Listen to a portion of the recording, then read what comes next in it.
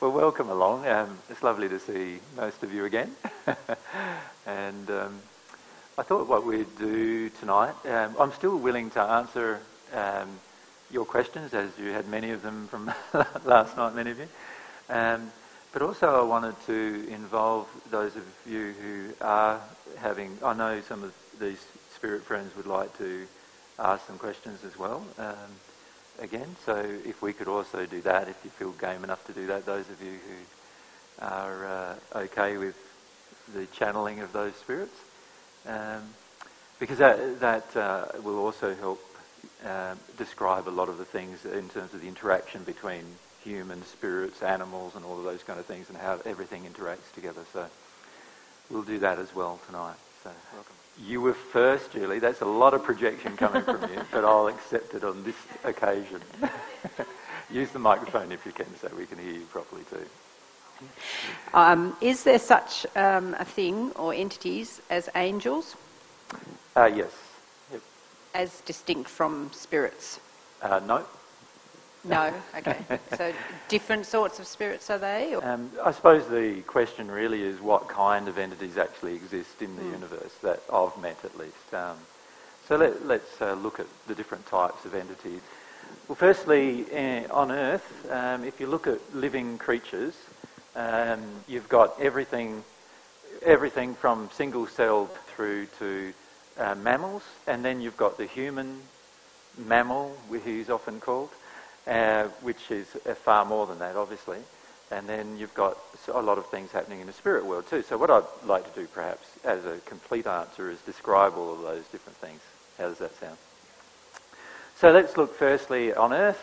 You've got a range of living creatures right the way through through the single cell,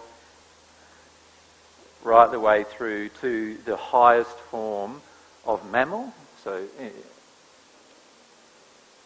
how do you spell mammal? A-L.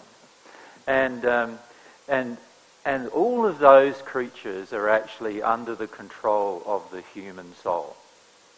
So right from the single cell. So you know, for example, a virus, for example, is totally under the control of the human soul. And the reason why a virus impacts upon us negatively is because of our negative emotions that we're storing in the soul that affect the action of the virus.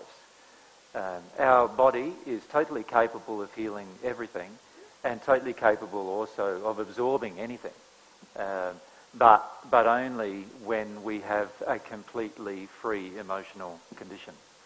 So that's only ever going to occur when we're at one with God, obviously, that we get into that state.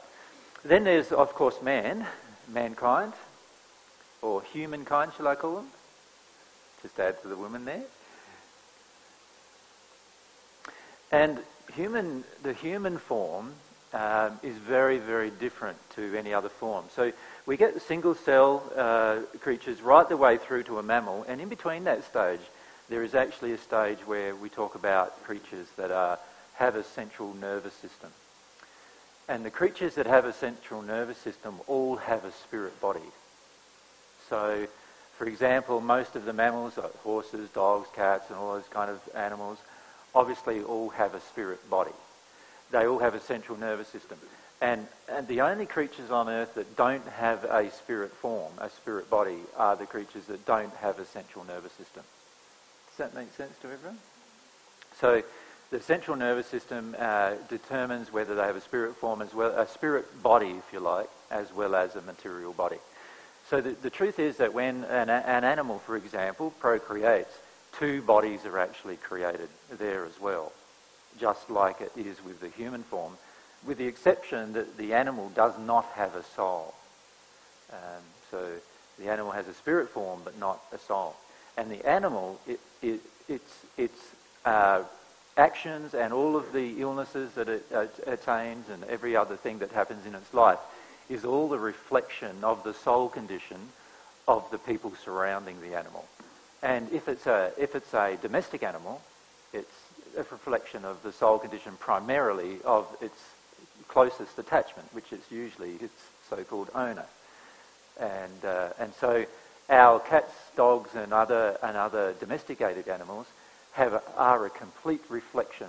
How they act is a complete reflection of our soul condition, and what illnesses they get are also a complete reflection of our own soul condition, our own denied emotions, in other words. So humankind is very, very different to all the other types of animals in that humans have a soul. And I've talked to you about the soul yesterday and what the soul is. And remember, we're half as a soul, so that's, and you know, the soul mate is the other half of the soul. And combined as one, we are one being, actually, the human soul. And when we incarnate, we split into two, and we become two bodies for the feminine half in our soul's case, and two bodies for the masculine half. Now that's a very different creature than any other creature that exists in the universe. The human soul is actually the highest creation of God, and there is no higher creation of God than the human soul. And the human soul is the only creation of God actually that's given free will. And so, and as a result, the human soul has the capacity to create evil as well as good, just by that, the gift of free will. So when we pass into the spirit world, of course, we are still a spirit body attached to our half of the soul. And then as we progress through the dimensional existences, and I'll just draw them sort of in a shortened version, up until the 21st dimensional existence, we still remain a half of a soul with the human form attached in the spirit body. And then we go through a process of union with our soulmate, which this has all been building up towards when we recombine, our soul recombines as it was in its original state, but now with full capacity to understand, learn, and also understand itself. In other words, it's being completely individualized at that point. So at this point, the process of individualization is complete. It began at the moment of your incarnation, and it's complete at the moment of the soul union. So the spirits who are still in the sixth dimension of the spirit world, who are yet to receive divine love or have only received a certain portion of divine love but can't progress above that point in the sixth sphere, they will never experience the completed process of individualization until they continue in their progression receiving divine love. Now, in the spirit world, there are other creatures that you can create. So there is literally a infinite variety of creatures that exist in the spirit world that you would call animals here on earth, but in the spirit world look very and vastly different to what we've seen on earth, historically or even currently. Because you actually have the capacity in your soul to create a form, an animal form, and actually have it infused with life. Just from a prayer to God, you can infuse the animal form with life, and the animal comes alive. And so there are literally like billions and billions and billions of different types of creatures in the spirit world that are not human souls, but we would classify the same as what we classify as animals here on earth. Now, the term angels, and the reason why I'm saying all of these things is we need to understand where everything came from. So as we progress as a soul, once we enter that at-one-ment state, remember the at-one-ment state occurs when we are in the eighth dimension, and the transition occurs between the seventh and the eighth dimensions, or the eighth sphere, dimension. The process of becoming at one with God, you become an angel. So all of the so-called angels that you hear about, and by the way, there are many spirits in the spirit world who claim to be angels, but who are actually in the sixth sphere or below. In fact, I know many spirits in the first sphere who claim to be angels to people on earth, but are nothing like an angel in their emotional makeup.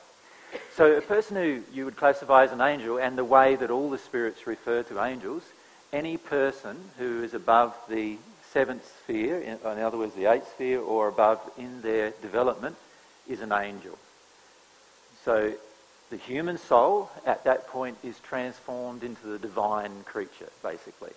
as a half of a soul, and then on the 21st dimension it makes the union with itself, and therefore the entire soul is a divine creature and is classified as an angel.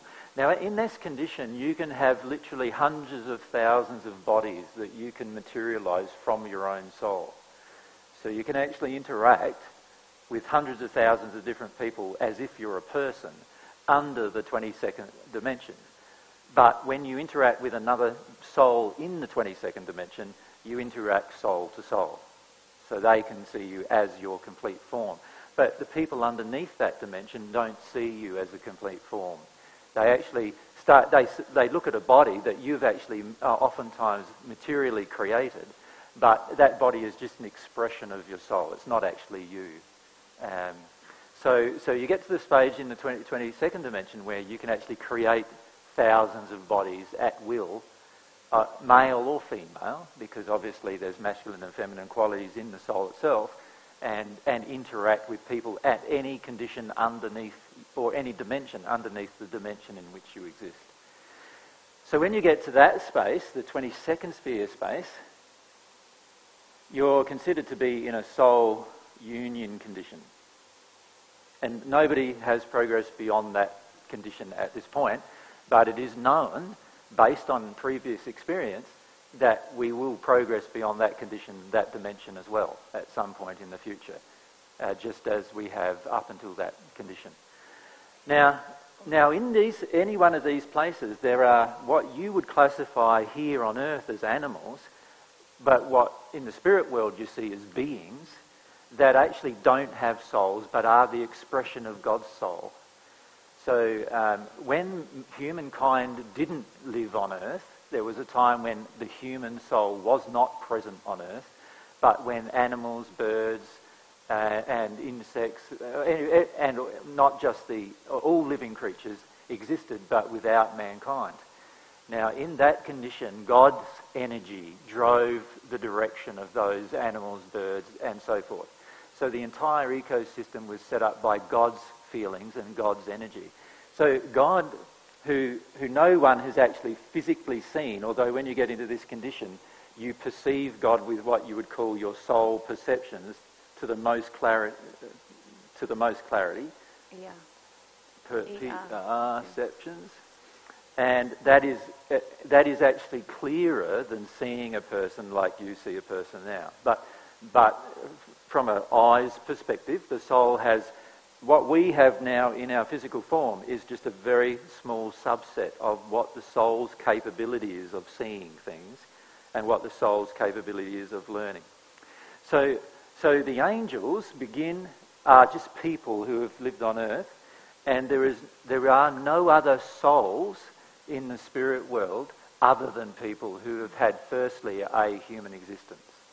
But there are lots of other beings that don't have a soul that you would consider here on Earth as animals which exist in the spirit world, and far more variety than you would ever conceive of here on Earth.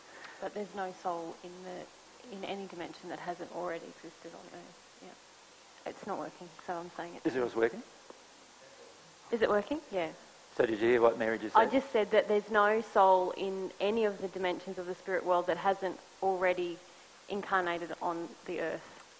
But they may not have had a very long existence on Earth. For example, they may have had a miscarriage or had an abortion and been the product of an abortion or a miscarriage, and those souls are still considered incarnate and therefore still have begun the process of individualisation.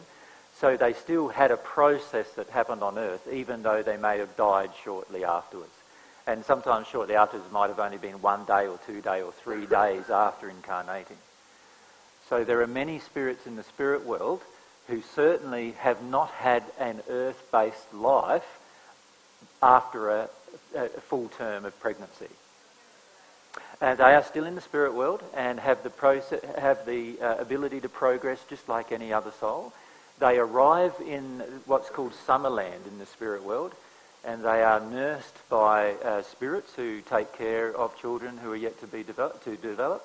And by the time of 3 or 4 or 5 years of age, many of them have learnt how to become at one with God if they follow that path, but they're given free will to choose what path they wish to follow, whether they want to follow the natural love path or the divine love path. So many of those spirits, when they come back to talk to you, they will say they didn't live on earth, and in reality that is a truth to a degree, in that they weren't born on the planet and therefore they didn't live here, but they were incarnated into a mother on the planet, but shortly thereafter experienced the termination of the pregnancy in some way. So there's quite a lot of those spirits. And in fact, there's actually 50 million of those spirits every year that arrive in the spirit world. Yeah. If we use the microphone, because we're recording. So can those spirits still attach to us? The ones that have Of course. been Of course. aborted? Unfortunately, what happens in the spirit world is there are a group of spirits who are in the first and second sphere primarily, who believe in reincarnation.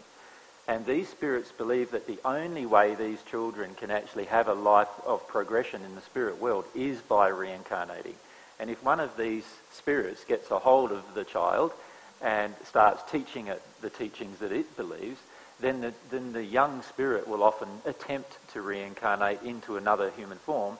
But the only problem with that is that it can't do it. And what it does is finishes up sharing a body with somebody else who's already incarnated. In other words, what you would nowadays call a possession is what many of these spirits are attempting to do all the time. And so this is why many children actually get child or diseases even in the womb nowadays. And the reason why this occurs is usually because of spirit attachments by spirits who are attempting to reincarnate because they're in a terrible condition in the spirit world and they want to come back and live another life on earth. So in the spirit world and on earth, the teaching of reincarnation has very many negative effects, actually. Yeah. Can also cause a lot of gender confusion in young Because often children. they try to connect with the opposite gender. So in other words, a young baby just born, female child, gets overcloaked by a male spirit. Now it's going to have huge amount of gender confusion. Yeah, it's a major problem on the earth. Yeah. I'm trying to say, are they likely more to attach to like a similar sibling, sort of in that family? Sometimes that can be the case, but the majority of attachments don't occur by children who have been aborted or who have been miscarried. The majority of times these are looked after by spirits on the divine love path. Early days, in early times, when there weren't spirits on the divine love path, they were looked after by highly developed natural love spirits.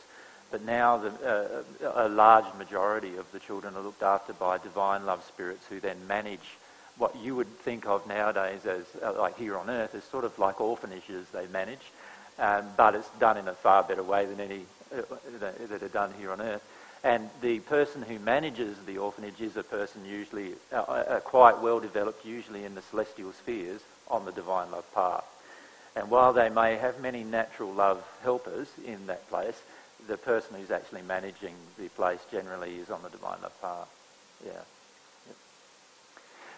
So in answer to your question, an angel is a person above the 8th sphere who has lived on earth. But when I say have lived on earth, I'd have to clarify that and say it can also be a person who's just had a very brief incarnation on earth for a period of even a few hours or a day or so, and then has experienced a miscarriage or an abortion in some way, and who has then learnt how to progress into the 8th sphere through their teachers in the spirit world, teaching them how to do so. So that particular spirit, while it is still a human soul, has not really had very much of a life here on earth or a life experience here on earth that it can recall. Yeah. Now, guardian angels, two types of so-called, from the New Age perspective, angels that people feel they have, and they are very different to what I'm describing as angels. There are your guardians and your guides. Now, your guardian has the role of actually just protecting your incarnation. So what they do, to the best of their ability, given the laws at their disposal, is they try to actually protect the child throughout its developing life and into its adult life, and usually throughout its entire life. So you could think of, here I am on the earth, here's me, here's my soul, here's my spirit body, here's my physical body, and I've got this person in the spirit world, and it may be a male or a female, who is a guardian of my soul. In other words, what they're trying to do is guard me from danger so that I don't prematurely pass.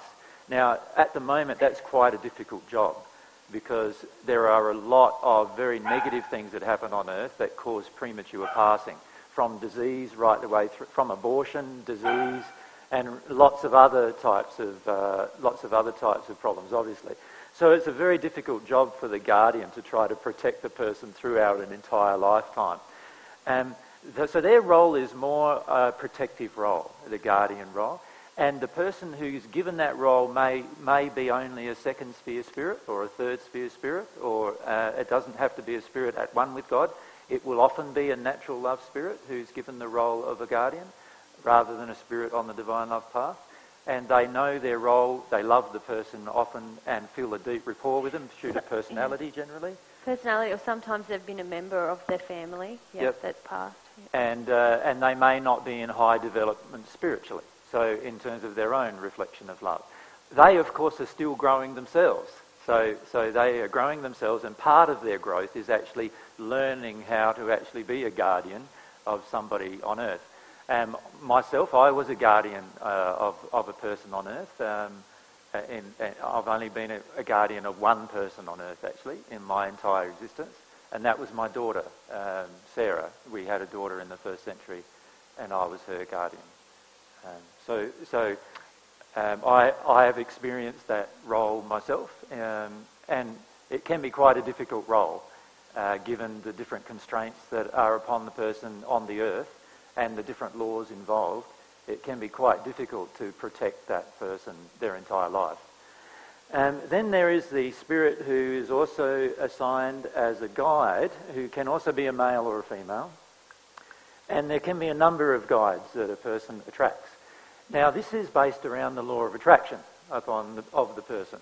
So your law of attraction determines who is your guide or who is your guide.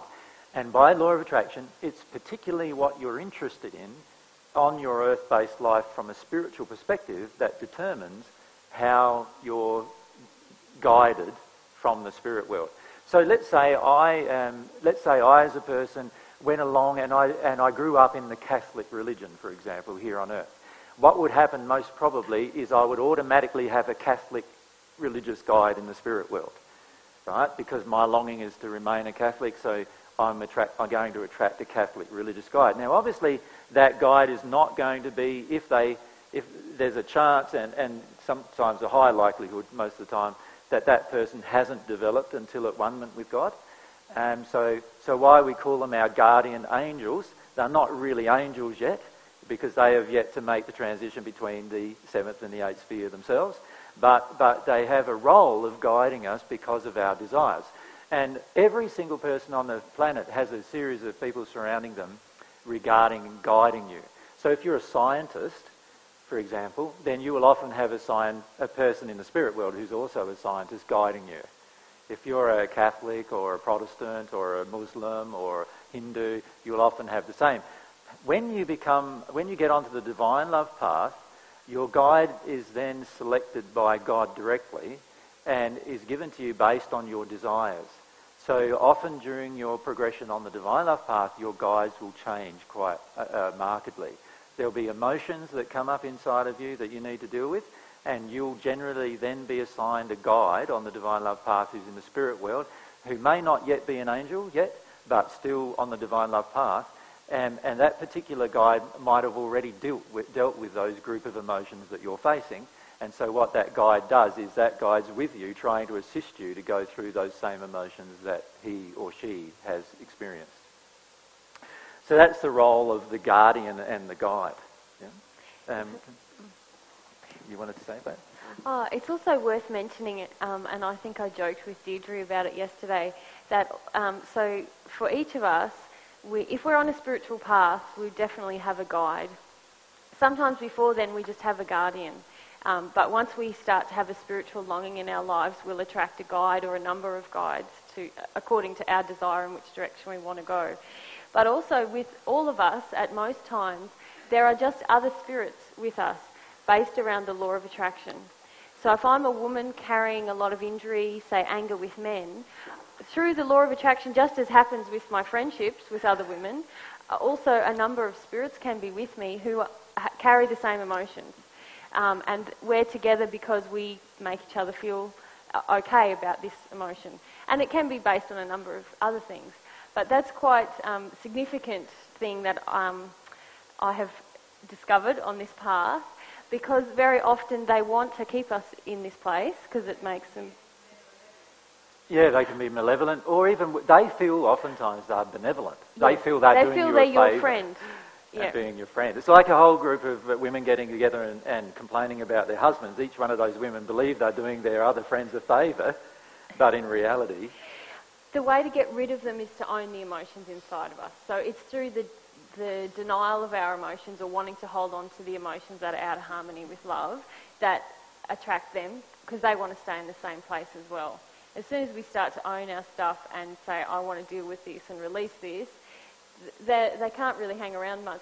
They're not interested. They'll go and find another woman who wants to bitch about their husband. Yeah. Now, one thing to bear in mind with all of this is if you're a medium, often what you're feeling is not... So if you go along to a medium, often they'll tell you, oh, you've got this guide or this guardian, and actually the person is not your guide or guardian at all, but rather a spirit who's either benevolent or malevolent surrounding you based on one of your law of attraction emotions that you've yet to heal. And often the medium on earth is unable to feel the difference between your guide or guardian because of their own... Because if the medium's condition is only in the first sphere, for example, they're going to feel the person's in the first sphere the strongest, and they're hardly even going to be able to acknowledge a person in one of the higher spheres. And so oftentimes what we notice is when people say, a medium told me that my guardian is this particular person, so I'm sorry, that person's not your guardian at all. That person's actually a malevolent spirit who's been influencing life quite negatively for quite some time, and it's because of this particular emotion that you're attached to that spirit. And this happens very frequently, where people on earth are told by mediums on earth about a particular spirit, and that spirit is assumed to be benevolent and a guide or a guardian of the person, when in reality the spirit is quite malevolent, or at least influencing the person negatively, and is not actually their guide or guardian. And their guide or guardian sitting up in another location in the spirit world in fair bit of frustration sometimes, if they're not yet at one with God, going, I wish I could get rid of this spirit that's influencing my charge, you know. So a lot of times we see on earth untruth given by a medium to a person actually finishes up influencing the person's desires to attract spirits that are negative even more strongly than they had before. And that's a very damaging process. Also the process of, what's it called? Past life regression attracts very, very negative spirits oftentimes to it. And as a result, these spirits become attached. Now, what happens is that if I'm sitting down in a therapist's room, that therapist often has thousands and thousands of spirits who want to connect to people on earth on a permanent basis. And what happens is the therapist then puts you into a semi-state of hypnosis, or a state where you're open to spirits. What happens is that basically you go out of body, a spirit comes in and starts talking to the therapist. Now, the therapist starts assuming that that spirit who's talking to them is actually you in a past life. And that assumption creates actually a stronger bond of attraction between yourself and that spirit. And often that spirit will then continuously follow you around for a lot of your life from that point on, when you didn't even have trouble with that spirit before then. And this is a problem with a lot of the different types of therapies that are used on the planet today that are based around the New Age teachings, is they don't know the full truth and often create more problems than they solve or resolve. But in terms of the answer of what creatures are there, everyone's fine with the creatures that are there? Yep. Okay. I was just wondering if you could just clarify. I'm totally understanding the concept of a guide. What I'm not understanding is the concept of that we need any sort of protection, or there is someone that can protect us. And also the concept of asking God for protection when all God's laws are in place, and our law of attraction is all done through God's love to show us where we are. So when someone white lights us or asks us to do a protection ritual, or if you've got guardians that protect you, what are we being protected from when there's nothing to fear? Well, the guardian, for a start, never white lights you or any of those kind of things. That is very much a New Age type of teaching, and it's a very temporary process at best anyway, because what finishes up happening is a group of spirits who are not following God's laws finish up protecting you so that you don't get harmed. And this is what happens quite a lot in the spirit world. There's a lot of spirits on the natural love path who are still breaking God's laws to a large degree, and a lot of the protective forces they offer are actually still breaking God's laws to a large degree. So basically, if you're white lighting yourself, or calling in your band of angels to protect you, you're trying to circumvent the law of attraction there. What your guardian would be more likely to do is to give you that, the feeling of intuition that you have sometimes, like, actually, this doesn't feel that safe for me right here. So it's not removing the situation, and it's not removing your awareness of what your law of attraction is bringing you, but it's maybe heightening that awareness and saying, okay, there's something for me to look at here. I might just remove myself, or maybe I should check the brakes in the car, or whatever that is. So And if a therapist has offered the service out of love to protect you and to cloak you into things, the whole New Age thing that. Yep. But I know that people have done that with my daughter. Like, they've just gone, and I was like, I don't want any protection rituals, and they say, well, that's my love. I feel like I want to protect her, and is it really doing anything, or just I'm not. I don't have an understanding on that level. Can I just make a statement for a start? The person saying that to you is not honouring free will for a start. So therefore, how can they be being loving? So they may be assuming what they're doing is actually loving, but actually what already just them staying to, well, that's what I want to do, so I'm going to do it even though you've asked them not to, is straight away an unloving act. Now, if that's the way it is, then they think they're being loving, but they're actually right at that moment, not actually honouring one of God's laws, which is the law of free will, and also the law of responsibility of parents with children. They're not honouring quite a number of laws, actually, in that particular moment. So just because a person thinks they're loving, it doesn't mean they're loving. That's the first thing to understand. Secondly, with regard to a lot of these things, we need to. Your question is based around how why do we need protection? Was the question really? Let's look at why you need protection, shall we? Why you need protection is because here you are sitting in the middle of this room right now, and here's your spirit body right now sitting here, and here's your soul, and your soul is full of different emotions and desires, some of which are harmonious with love, and some of which are not harmonious with love. Does that make sense?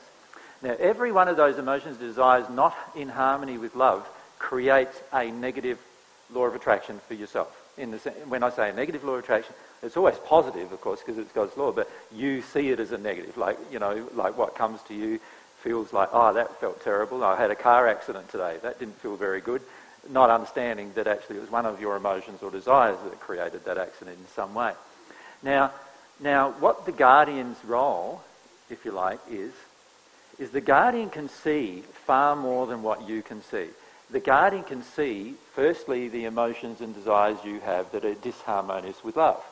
Secondly, they can see all of the attractions that causes, both from the spirit world and also from the physical world, right? In terms of people that are attracted to you through these emotions and desires, often that you can't see. They can even see the ones that are about to happen, usually within the next 2 or 3 days, but depending on the development of the guardian, sometimes they can see it for the next 6 to 12 months or even longer, based on where your desires are, where everyone around your desires are, what kind of things are happening in your life, and so forth. And they can also see, because of these emotions and desires, they can see what car you drive, right? And what the problem is with the car you're driving. And they can see a lot of other things that you're not actually aware of right now. Now, God's placed them in this position so that, as a way to help you as an individual live long enough to actually come to terms with these emotions without passing first and passing into a negative condition. So the guardian's role and guide's role, if you like, and particularly in this case the guardian's role, is to protect you as you experience your incarnation from all the things that you are not yet aware of. Now, as you become personally more and more self-aware, and as you become more and more knowledgeable about the spirit world, knowledgeable about the laws involved, like for many of us, if we thought about the law of attraction, for example, many of us probably didn't even know what it was 10 years ago. And then we heard The Secret maybe, and we thought it was about that, and now you're hearing this and you realise there's a lot more involved with that. So you can see over a long period of time we've developed, if you like, individually, on that one law alone. So way back at the time when we didn't even know about the law of attraction, there were lots of things happening in our lives which could have caused our death. And this guardian is always trying to prompt you with intuition in particular, in terms of intuition, in order to avoid specific things occurring in your life so that you could have a bit longer life and a bit longer experience here on earth, because it's actually your life experience here on earth that helps you so much in the spirit world. And they would love you to live a good life on earth where you come to terms with things, qualities such as faith, love, compassion, kindness, and all these qualities as these qualities develop. Because as these qualities develop inside of you, what finishes up happening is when you pass into the spirit world, all of those qualities don't need to be developed there because you already have them, and that will make your progress in the spirit world much more rapid. So God's provided these guides and guardians because of our desire to walk away from God. So even in her love, what she's done, she said, all right, you guys are walking away from me, that's fine. What I'm going to do is do as much as I can still to help you, even though you don't want to acknowledge me. Right? And if you think about it, that's an act of love too. It's like a father or a mother saying to their child, even though you don't want to acknowledge me, I'm still going to try to help you via friends and via other people, not control you, but help you, so that eventually you want to come back to me. And that's really what God's doing with these spirits. And if you contrasted that with someone white lighting someone. Yeah, well, what does white lighting somebody do? What it does is it temporarily places a protective barrier around your soul by some spirits coming to you who are on the natural love path, they're not on the divine love path, because a spirit on the divine love path would never do this with you. And what they would do is they would form a protective shield around you. Now, what that does is temporarily make it look like your law of attraction no longer has any negative parts to it. And what does that do? It puts you into a false sense of security about your own soul condition. So you then can grow throughout the rest of your life thinking you're in a fantastic soul condition, which, by the way, many mediums themselves feel they are in very good soul condition. And then when they pass, they experience the terrible shock of reality. And then as they look in the mirror and see this degraded form and wonder why they're in such terrible condition. And it's because of this so-called protection that was offered by spirits who didn't really know what they were doing and creating much more longer-term damage. Because by preventing that law of attraction that we now all see as a gift, because they're not receiving that gift of feedback on their own soul condition, they can continue to act in very unloving ways, continually degrading their soul condition, being protected and not realising what's actually happening. Yeah. And a case in point is how a medium can say to you, oh, I'm going to do it even if you don't want it. Yeah. What's that? That is them directly harming your free will. And I feel I'd love to have a tool that I can feel empowered dealing with the spirit world, even though I obviously my knowledge of it isn't great except for what I've learnt from you, but how to still empower, like how do I take that away even if I can't see it? I don't even know it's there, but if it is... Well, this is the beauty of your emotional development, is as you become more and more sensitive at your soul, you don't need to see spirits. In fact, seeing spirits is highly overrated, as is hearing them. It's also very highly overrated. The truth is, remember yesterday we talked about a soul-to-soul interaction with spirits? Now, you can, on Earth, and to give you an illustration of this, on Earth, you can see a very beautiful person walk up to you, and outwardly they can appear very beautiful, and they're saying all the right words to you. You know, oh, I love you and I care about you, and they're saying all these things. You've actually had an experience of this in your own life, right? where they're saying all the right words and everything to you, but then they act very unlovingly to you.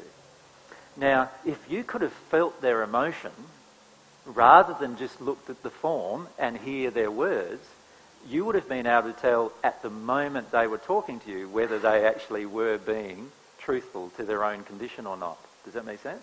So the most powerful gift that any person can ever have, that it comes from God and through this reception of love, is this gift to be able to determine between good and what we call good and evil, right and wrong, good and bad, or let's call it what it really is: love and a lack of love, love and fear.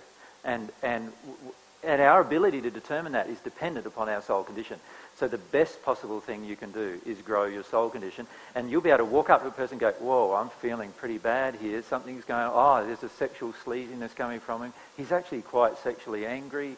Wow, he's quite sexually manipulative. Do I want to, engage with this person? Knowing that if you've got this person who's sexually manipulative, there's a high likelihood there's going to be some kind of thing going on where he is going to try to or attempt to manipulate you sexually in some way. Does that make sense? Because spirits can do exactly the same thing as people. Say all the right words, and to some degree make their form look even more beautiful. They can project an image of their form which is totally the opposite of what their form actually is.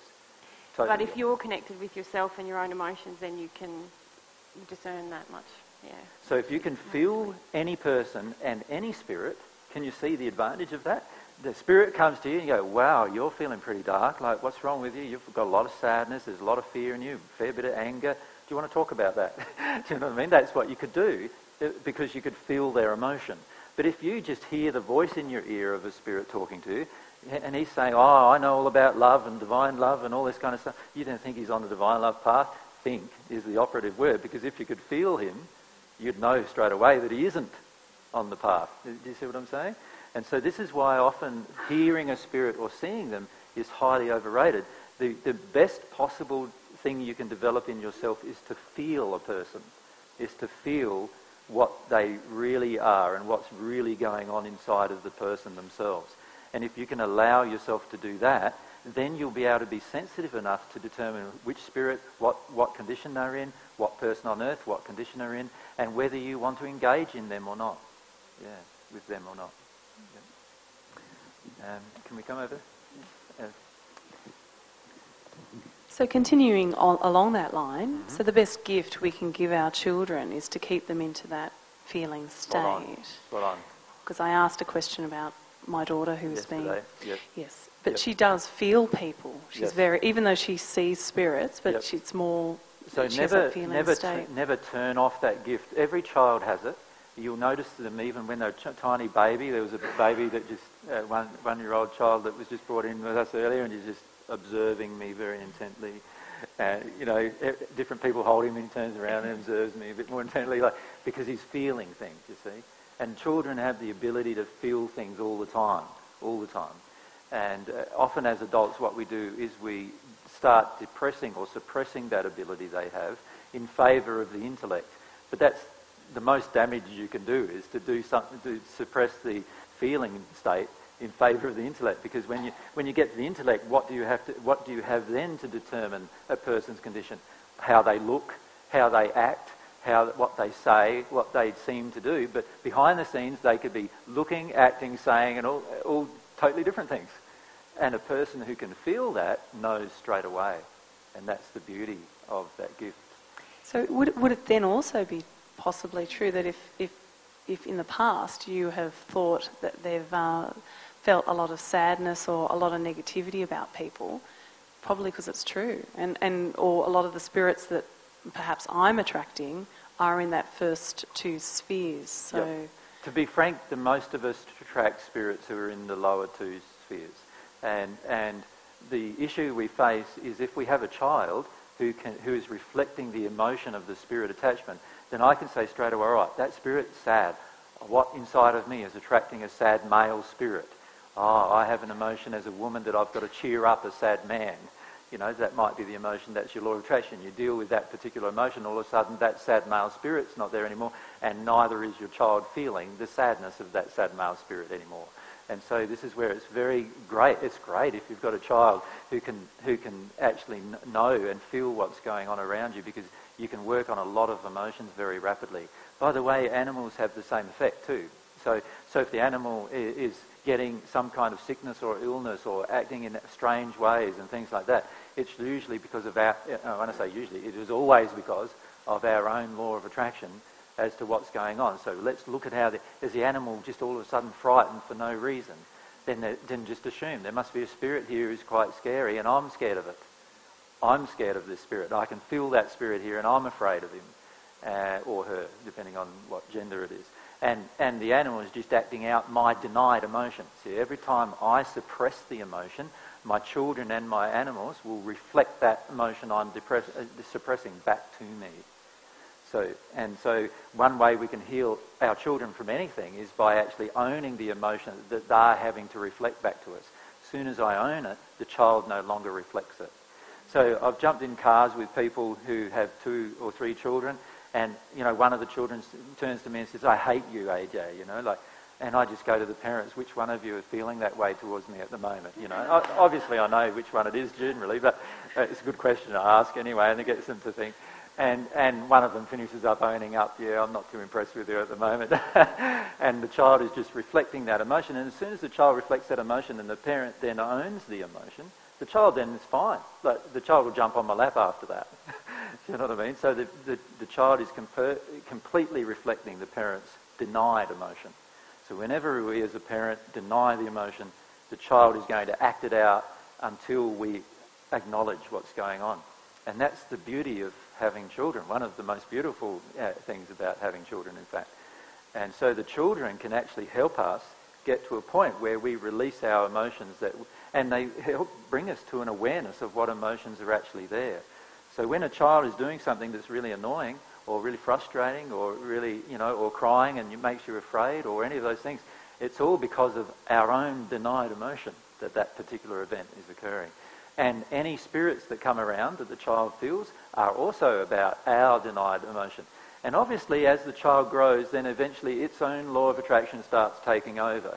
So by the time the child is 8, 9, 10, 11 and into their teenage years and starting having a lot of their life away from us, obviously their own law of attraction now is starting to take over. But if you can teach them the openness, they'll be able to walk into a room like this and go, "Wow, this is dangerous," and walk straight back out.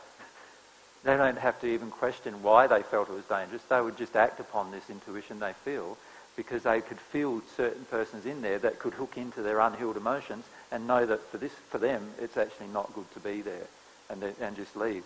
And then you never have to worry about danger for your children anymore either, because now you know that they are sensitive to everyone's emotion. It's highly unlikely they're ever going to be found in a location that's damaging to them.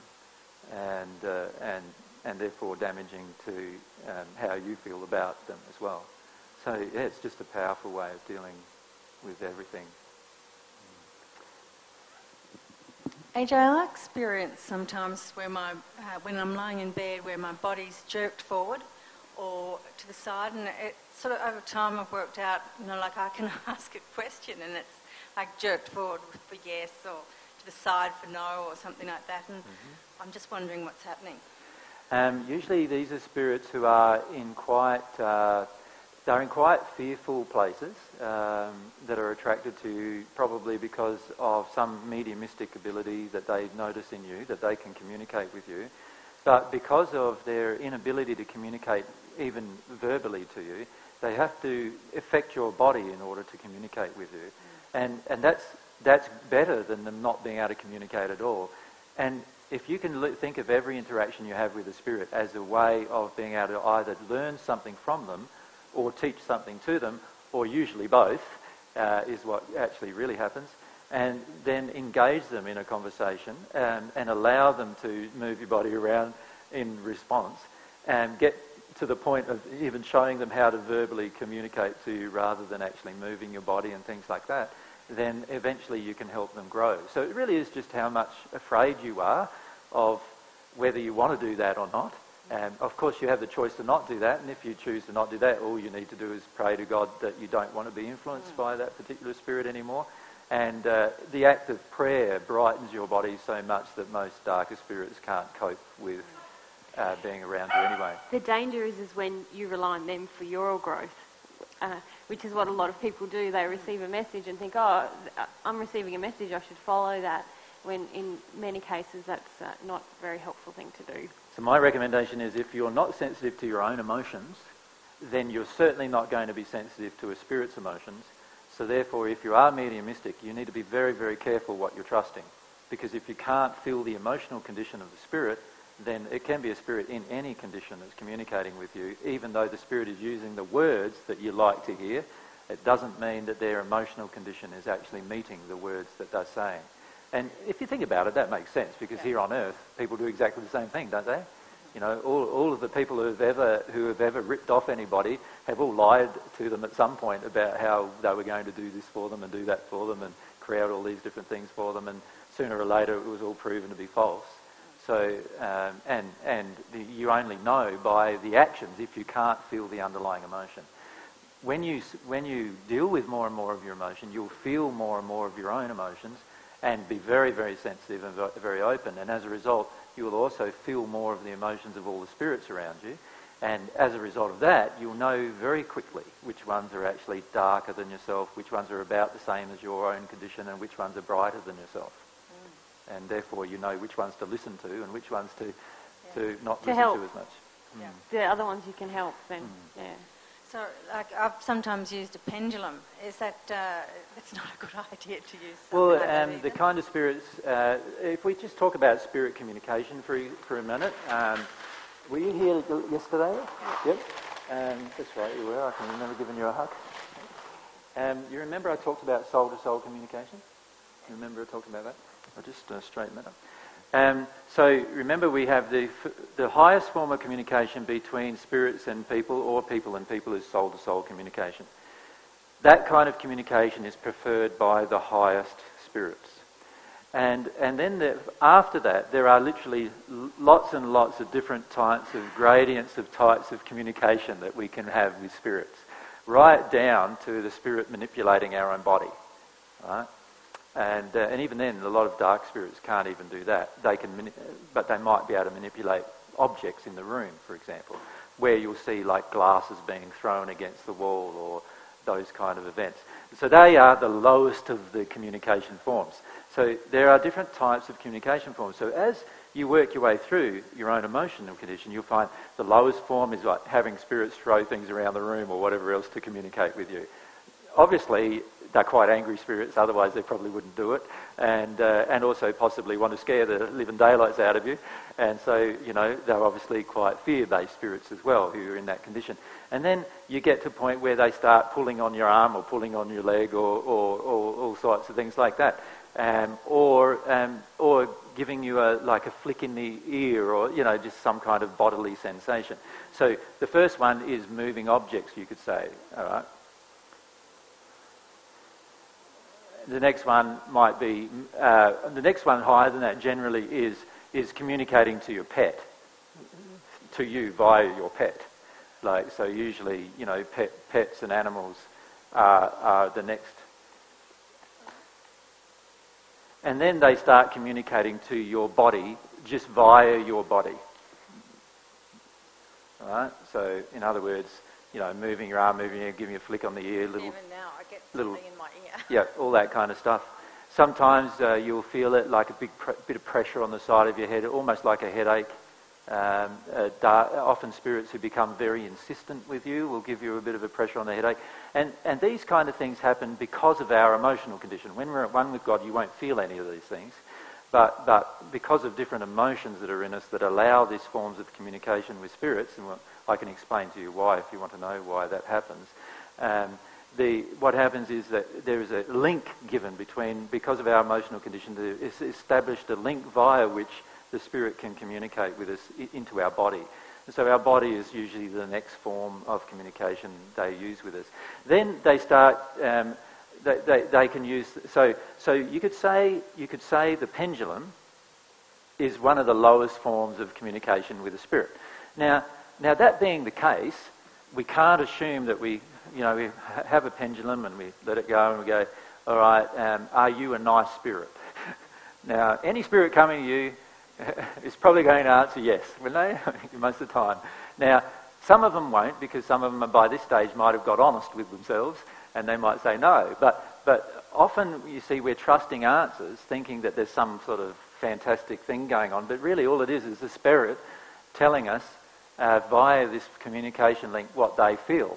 So there's no way of discerning with a pendulum who it is, who you're communicating with, if it's a higher level spirit or a lower level spirit. Yeah. And like I've had people say to me, I was speaking to the Apostle John via the pendulum the other day, and I'm going, I'm sorry, not the Apostle John. And well, now that you mention it, yeah, he did get a bit sexual with me actually. And Apostle John is a gay man, even in the spirit world. And there's this woman saying that the Apostle John was sexual with her. And then I said, well, it's nothing to do with the Apostle John, do you know who it is? And she says, and then I said, now just trust your emotions for a little bit. It's an ex-boyfriend I had who suicided, who's still trying to connect with me sexually, so it went from a spirit in a bright condition who was communicating with her, but now she allowed herself to feel, she knew exactly who it was, and it was someone in a totally different condition. Does that make sense? So that's the problem with the pendulum. So while you use it, it's fine to use any of these tools, just be very, very careful of trusting the information if you can't feel the spirit. Yeah. So what about things like tarot and runes? Well, tarot fit into this form, doesn't it, really? Yeah. So you can see, the next form obviously is that I can hear and see. Well, crystals all form...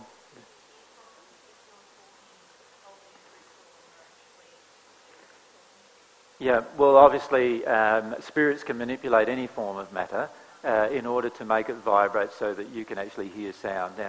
Now, that means that they don't know how to do it to your own ear, or that you have yet opened your own ear as a spiritual ear, I'm talking about, not your physical one, to actually hear them.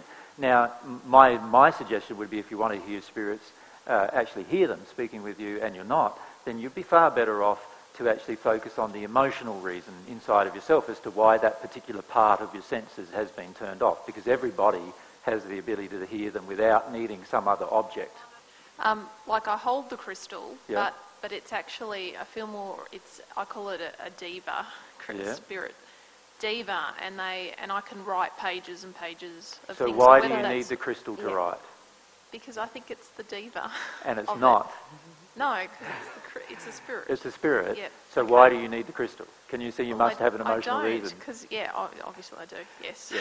Does that make sense? Or the spirit has an emotional Or the reason spirit why has an emotional she wants reason. you to feel that it's related to the crystal. Yeah. Okay. And a lot of times what happens, and particularly when we've come from a New Age background, is spirits connect with us via different animate forms because it gives us confidence in the actual process. Mm-hmm. And the reality is that as you develop spiritually, you won't need to have any inanimate object in order to connect to a spirit, because you actually have the total capacity to connect to spirits fully, soul to soul anyway, and feel everything that they're feeling.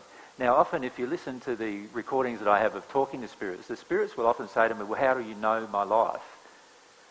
And how you know a person's life is quite actually easy. What happens is when you open yourself up emotionally, not only does all of their emotions flow into you, but all of their history flows into you as well. Right? And so you can actually read from a spirit or anyone on the earth their entire life. What happened when they were a child, what happened when they were 3, what happened when they were 5, what their parents were like, how angry their parents were, all these different things, just like the spirit can do with you. Now, you all have that ability that is yet to be developed for many of you. So rather than relying on the crystal, let's put the crystal away for a little while and talk to this same spirit using a higher form of communication. So hearing, your senses, and then as we go up further, obviously we get to seeing them, right? We get to a point where we actually see them as a person exactly the same as you, solid in form. Which I'm scared to do. Which most people are scared to do, let's face it, because you can walk through them and it's a bit scary, right? And so there's a friend of ours in Greece who actually stopped driving because she saw every spirit as a solid form. And she was running over spirits all the time when she was driving. and it freaked her out so much that she stopped driving. Right? So you can get to a point where you can see to that degree where you see the spirits as solid form and actually communicate with them in the exactly way we're communicating now, which is still not the highest form of communication. The highest form of communication is this soul to soul. And that's the kind of communication that celestial spirits want to have with you. They want to have this emotion to emotional communication. Yeah. So when you're talking, well, not that I asked to talk to the spirit, but if I'm feeling, so I'm feeling their emotion soul to soul. You will often, if you allow yourself to feel more strongly when you're communicating with spirits, you will often get to the point where you actually do feel their emotion quite a lot in the communication. And you'll also start to determine when they're actually saying what they really feel or saying. So quite often in communication with spirits, I can feel that what they're talking about is nothing about what they really want to talk about. Like yesterday, that happened with the spirit that I pointed out, his own childhood abuse when he was on Earth. I could feel that in him, and that is something that he personally wanted to deny, but it was interesting, he asked the question, and that gave me an opening to point out to him that actually it was to do with his own law of attraction too, that these questions were being asked. And I was trying to work out, is that my question? Is that my feeling as well? But I can distinguish between his feeling and my feeling. Yes. More so as I continue to progress. That's correct. And the issue that many of us face is that we often can't determine the difference between our feelings and theirs because we're yet to develop our senses and trust our own feelings. So that is also a part of our development, that we also feel our own emotions and feel what those emotions are. At what stage in the sphere structure do you actually start to feel and understand a soul communication with a celestial being? Well, it starts as soon as you start receiving divine love generally. So you could be in any sphere and start communicating in this way. But obviously the closer you get to an at-one-ment condition, the more perfect the communication becomes.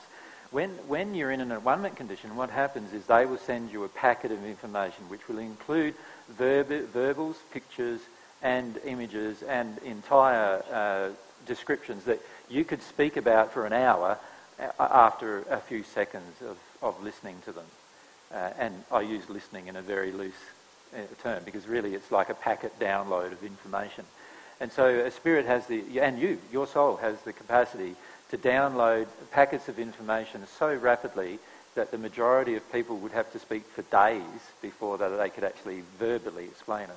Well, that actually occurs, I find with me, when I wake up abruptly at night. Yep. And your body's still, I guess, in sleep mode, but yep. You're fully aware and you do get those packets of information. So I get a knowing of a person's future yep. from the spirit, yep. like 100 years down the track, even yep. to the point where they'll predict like 700 years, which you're capable of being and doing.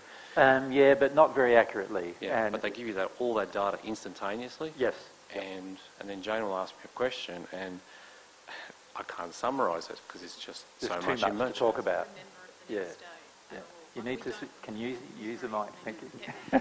We basically, because he ends up I wake up suddenly, and so he just goes on and all these things. Yeah. He says, and then neither of us remember it in the morning. next morning, or especially Anto doesn't Yeah. remember it. And the reason why these events usually happen in the middle of the night is because at that time you are most connected with your soul in its pure state. See, when we wake up and during the day, we're often so disconnected from our soul, and it's our emotional condition that's often very much way away from our abilities. In other words, our emotional condition greatly affects our abilities. Now, in the process of just waking up, there's a merging occurring of our emotional condition in our awake state with our emotional condition in our sleep state. And often our emotional condition in a sleep state is better than our emotional condition on the awake state, particularly if we have been developing spiritually over a period of time. And the reason for that is that in the spirit world, we know a lot more things than we know of, or that we know we can do in the awake state, because we're yet to be consciously aware in the awake state that we can do them. And as a result of that, often in that changeover period between the sleep and the awake state, we can have a lot of information given to us. The issue we face is the issue you're facing, and that is how much of it you retain. And the retention of information is very much based around your soul condition in your awake state. And that's why improving your soul condition in the awake state has such a beneficial effect in all forms of your life. AJ, are you able to explain to me, like this morning at 3:30 in the morning, I was up, and I was fully aware, it's almost like I was looking back at the previous evening, Yep. and I could feel the love that was emanating from you two as a couple. Yep. And I could feel the blocks that I have and how many Receiving it. Yep. to receiving it and what I don't have. And I could see the wall almost that I put around me and what I need to work through. What motivated that? How did that occur? Like, who woke me up? Very often your guides will engineer that for you. So you have a soul desire from what we were talking about last night. Okay, we want to work on some of this stuff. So you guys go, yep, they've got a longing to do that. When's a good time? 3:30 in the morning, we'll hit them with a bit of truth. Yeah. And I felt my hand was being held, and I was talking to Chiro, who was talking yesterday, Yep. and he was processing his emotions, and Yep. he jumped from third to fifth and Yep. going back and forth, skipping over the fourth because he doesn't need it. Yeah.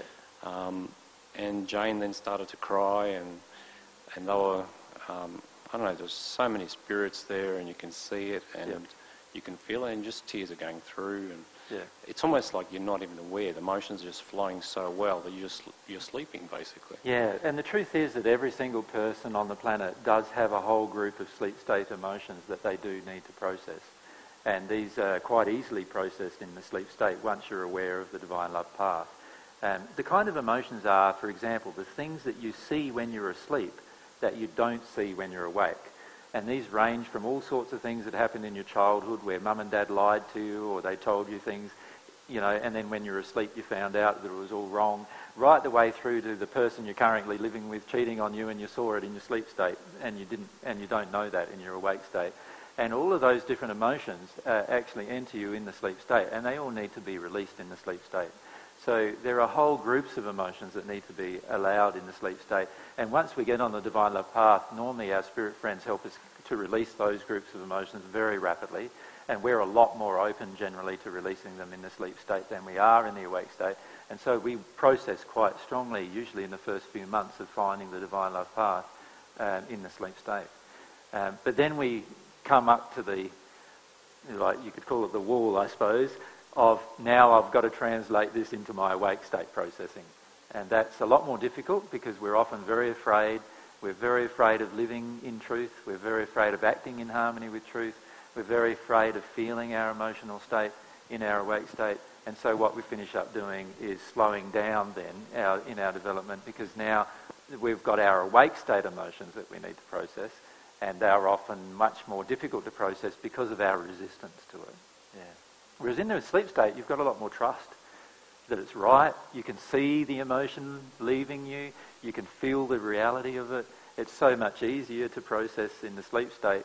But in your awake state, if you can learn to process with the same ease all of your emotions, then you will find that whether you're awake or asleep or whatever is happening, you will rapidly become at one with God through the process.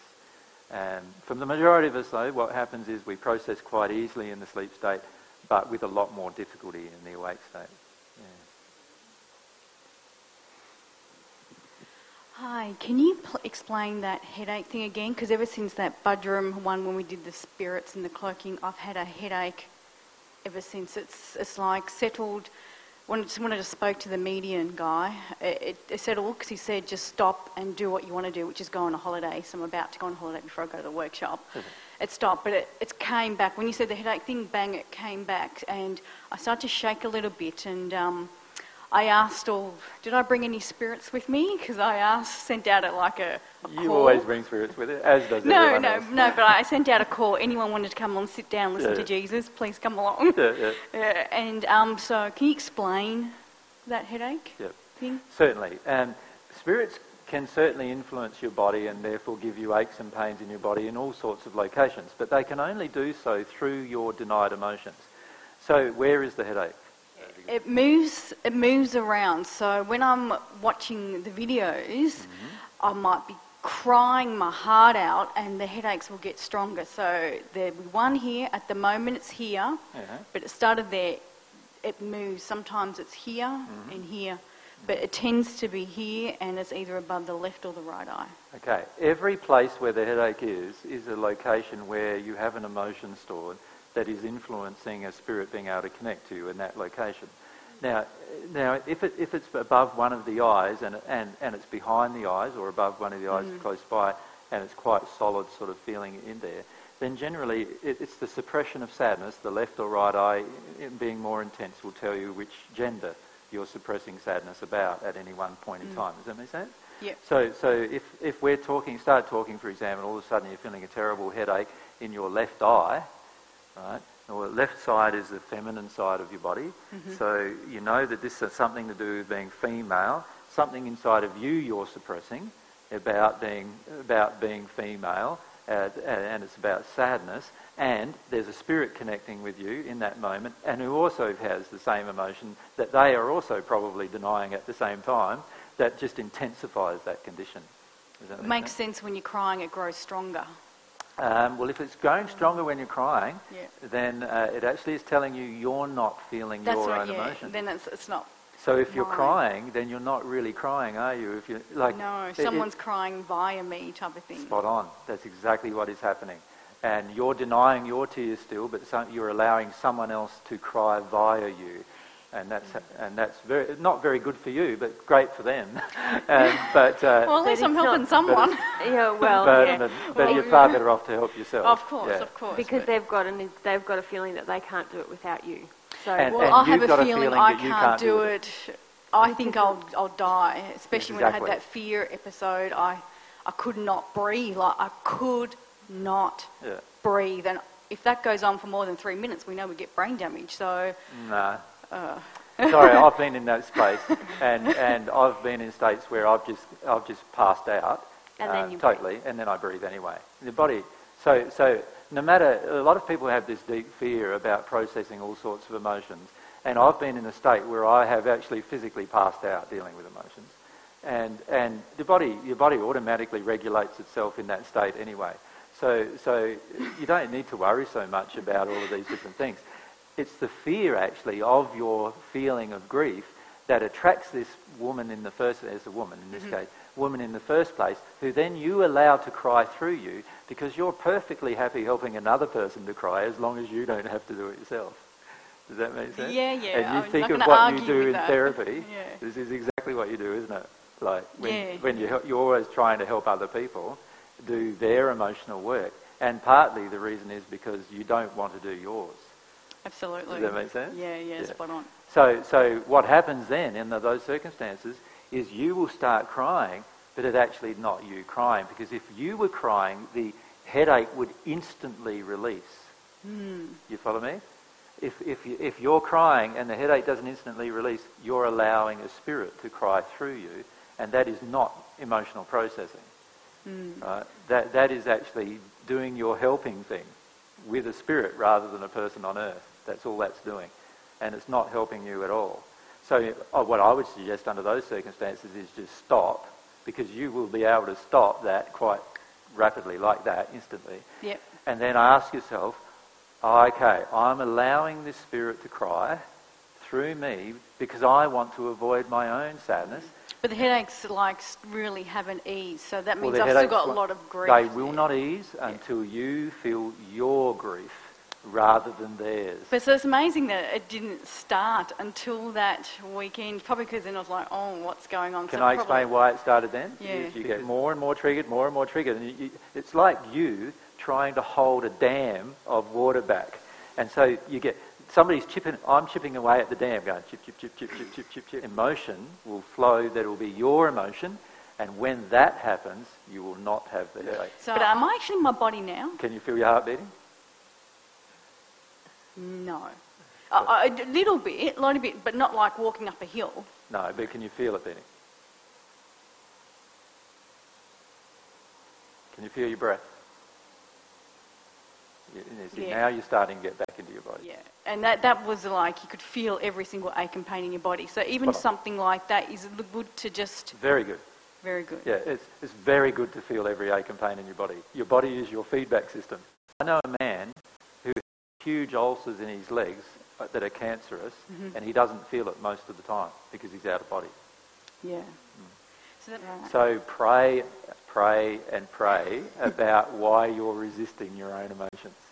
Does that make sense? Yeah. And do all of those exercises we discussed with you about staying in your body. Feel your aches and pains. Don't try to get out of it anymore. Don't try to get out of those aches and pains anymore. Feel them and allow yourself to sense what's going on and pray about why am I so afraid? Why am I so afraid to feel my emotions? Just stay with that and talk to God constantly about it. And as you do, what will happen is your awareness will come to the point where you will have your first emotion, your own one. Because at the moment, you have a lot of emotions, but not many of them are your own.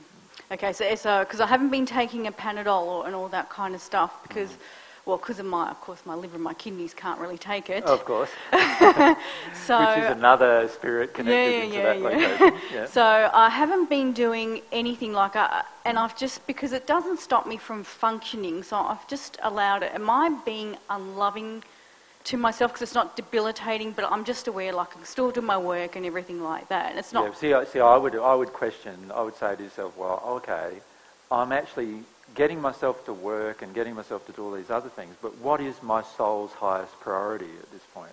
Yeah, obviously to heal itself. Okay, so if I really did love myself, I would be honouring my soul's highest priority, which was to actually deal or begin to deal, for example, if you've got a headache, to deal with some of this grief. And so I would spend more of my time talking to God about the grief and talking to God about my fear of it, rather than even working. Yep. And I know even just with being good to myself, like I'm going my first holiday in 19 or 18 years, but I thought I'm going to do this, always wanted to do it. So they were good steps. Yeah. So don't put off loving yourself. Yeah. So even with the headache, and because I've obviously still got so much fear, like I'm still not taking anything for it. It's kind of like a catch-22. But I can't take any Panadol. I can't take any pain relief. The way to love yourself the most is to allow your emotions. So I've got to get through the fear first. No. See, everything that's being said to you at the moment, Deidre, you're not actually hearing. Yeah, I'm probably where the spirits are like, don't hear this. I'm well aware of that. Yeah. So they are pressuring you to not hear, and you are hooking into them. Why is that? I'm looking into them. Hooking into them. You are actually listening to them more than you're listening to us right now. Yeah, probably, which is why I've got the mic so I can listen to it on playback. playback. Babbling all the time. And I'll call it babbling because you're not actually, you're saying the same thing over again. Yeah. Right? And much of which you also said last night. Right? So just I didn't hear much of last night, which is why I'm going to wait for the playback so I can really listen to it. Yeah. If we just stop for a moment though, there's a reason why you are hooking into spirits and listening to them more than you're listening to what you know will actually benefit you. So what's the reason? I'm probably petrified of even going where that pain was. I've lived through it once. It's like... I'm sorry, I have to disagree totally. Really? Yep. I'm not petrified. No, it's not because of that. See, you're so used to using fear as an excuse to listen to spirits. Let's look at the real reason why you listen to spirits. What does listening to spirits do for you?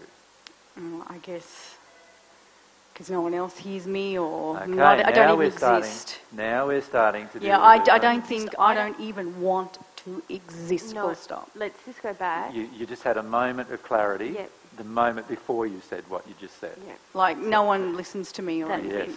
Yes. Yep. And the beauty is you know these spirits are listening to you, so you're getting something out of it. You see, you're getting something out of it. And there's lots of sadness about no one ever listening to me. And so what you're doing is, by this desire you have for them to listen to you, you then allow them to influence you all of your life as a result. Yeah. That's your hook. Your hook into them is your desire to have someone to listen to you. Does that make sense? Yeah. And this is the first emotion you need to address. The reason why is because without you addressing that emotion, you're not going to hear a single word we're saying to you. Does that make sense to you? Yeah, absolutely, absolutely. So look at that emotion first. Why do you want these spirits? Because they're listening to me. They make me feel like I'm being heard. They make me feel justifying why I'm even here. Yeah, and make me feel like I'm being loved by them because they're hearing me. Yeah. So that's the addiction. But you're paying a terrible penalty for this addiction. Oh, you don't have to tell me. I know the cost. No, you don't. It's cost me everything. Cost me a family. It's cost me everything. And you're willing to pay it. That's what I'm saying. You're willing to pay it. You're willing to pay that amount of cost in order to have spirits constantly listen to you. Can you see how addicted that you are to them? Yeah. Can you see the addiction? Yeah. You're willing to pay the cost of your entire body packing it up just so that you can have somebody listen to you. Oh, shit, that's a shitload of grief, isn't it? It is a shitload of grief. Can you see that? No wonder why I'm scared of it. Exactly. Now what you need to do is pray about that. Do you see what I'm saying? Because if you can release this hook you have into them, straight away a lot of your physical ailments will automatically repair themselves. Do you understand? Yeah. But the problem is at the moment is you keep using fear as an excuse, which isn't your hook into these spirits at all.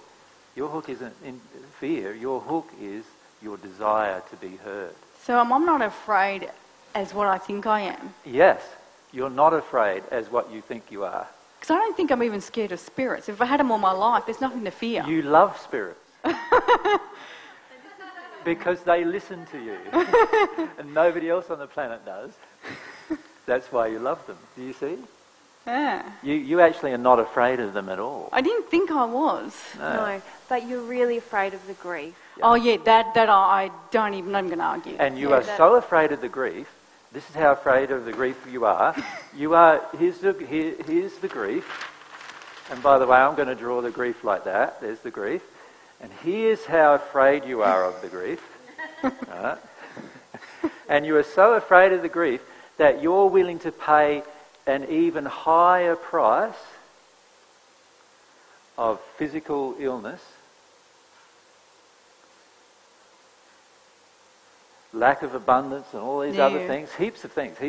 Oh, heaps. That you're paying. And you're willing to pay this price, let's call that a dollar price that you're paying. It's actually a terrible price you're paying on your soul. Let's transfer it into dollars. You're willing to pay $1 million so that you don't have to feel your fear of that amount of grief. When you put it like that, it sounds stupid. Well, but it's not stupid because it's in me. Exactly. So it's not a judgment. What yeah. I'm saying is that actually your fear of the grief is even worse than the grief itself. But I've got to go through the fear before I've got to go through the anger, then go through the fear to get to the grief. Well, also you've got to be prepared to pray about the entire process. But can you see it all begins with you willing to pay the price. That's what you've got to pray about. You're willing to pay this price. You're willing to compromise yourself so much just to avoid this. You're willing to pay this big price. And that is a compromise of truth that you're willing to take inside of yourself just to avoid an emotion. That's how much you're willing And that's to just pay. one emotion. That's not even the rest of them. Well, that's the primary ones, obviously. Yeah. You know, because you're willing to have these spirits in your face 24/7, and of course, you get something from it, and this is your addiction. And this is the trouble with addictions. Right? The trouble with addictions is that's how the spirit hooks into us.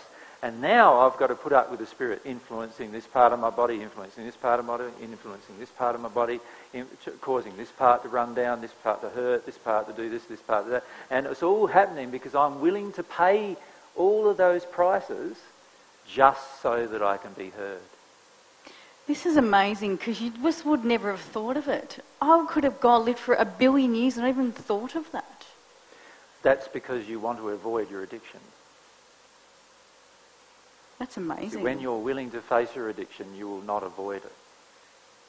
So there are all these people on earth in a similar predicament to myself, because there's quite a few sick people around, obviously. There's a myriad of sick people. Like that, that's why there's a whole medical industry that makes billions and billions and billions and millions and millions of dollars from billions and billions and billions of dollars worth of pharmaceuticals. And they're just not even aware. It's just something like, it sounds simple, but I would never have thought of it on my own, just never. It's amazing. I'm blown away. I think I'm actually my body. Am I in my body? It sounds like a dumb question, but it's no, actually, for me, it's not a dumb question. No, just let yourself feel. You're not letting what AJ's saying to you settle in you. No. If I did, I probably would cry my ball eyes out. If you let... But I'm hot. I'm getting hot. Yeah, so. You're starting to connect with your body, but you're not yet in your body, because the moment you connect to your body just about this addiction, you'll have a big cry about the addiction. Does that make sense? Like you'd run out of here crying, because to feel that you've been paying for all of these physical symptoms for how many years now? 41 years. 41 years of physical symptoms based around an addiction, and you've just learnt it for the first time. How's that? That when I actually sit on it for an hour and do nothing, I'll probably bawl my eyes out, if I'm in my body, of course. So stay in your body and do that. Yeah. Just that one exercise. Yeah, I'm doing the walking and counting the steps. And you're talking again too much. Yep. Can I give you some advice, Deirdre? Because I have please. With addictions. So I've had a lot of addictions, emotional addictions, to different things. In our relationship, I've wanted a lot of things from AJ, and when I didn't get them, I'd get angry. And I wanted our whole relationship to run on my emotional addictions. And what I found was, if I just pray about the addictions, and if I'm willing to give up the addiction, I don't need to panic about the fear, and I don't need to panic about the little bit of grief. If I just am willing to give up the addiction, my soul will take care of the rest. Yes, I'll still have to go through the fear and the grief, but I don't need to, at the moment you're freaking out about, I've got that, and then I've got that, and then I've got that. It'll just be a natural, organic process. It'll just happen, but you have to pray about the willingness to give up the addiction. And Yep, if you can give up the addiction, then straight away all these spirits have no way to connect to you. Straight away your body in certain areas will start repairing itself, you'll feel better. Straight away you'll feel like you'll be able to cope with emotion better, because you haven't got a heap of spirits in fear going, don't you do this, don't you do this, don't. And to be frank with you, they're not in their own fear a lot of the times. What they're trying to do is create fear in you, right? So that they can stay attached. So they say, stay attached. Yeah. That makes it, because my mother ruled me a lot with fear, so that makes sense. Yeah. So all they're doing is trying to keep the channel that you have opened towards them continuously open, so that they can remain addicted to you and to get what they get from you, which is an ability to live certain things in their life, experiences in their life they're not being able to have if they just were in the spirit world without connecting to a person. See, I don't really get that, because I live so much in my fear. I don't actually do much. So they're wasting their time with me. So what do they get? What do they get? They get a voice. No, they get a person living in total terror. So why would a person want to get a person living in total terror? What did your mum do? She wanted you living in terror. Yeah. Does this sound familiar to you? Yeah, like what absolutely. these spirits want with you and what she wanted? Right, she wanted you living in total terror. She succeeded. Yeah, that's right.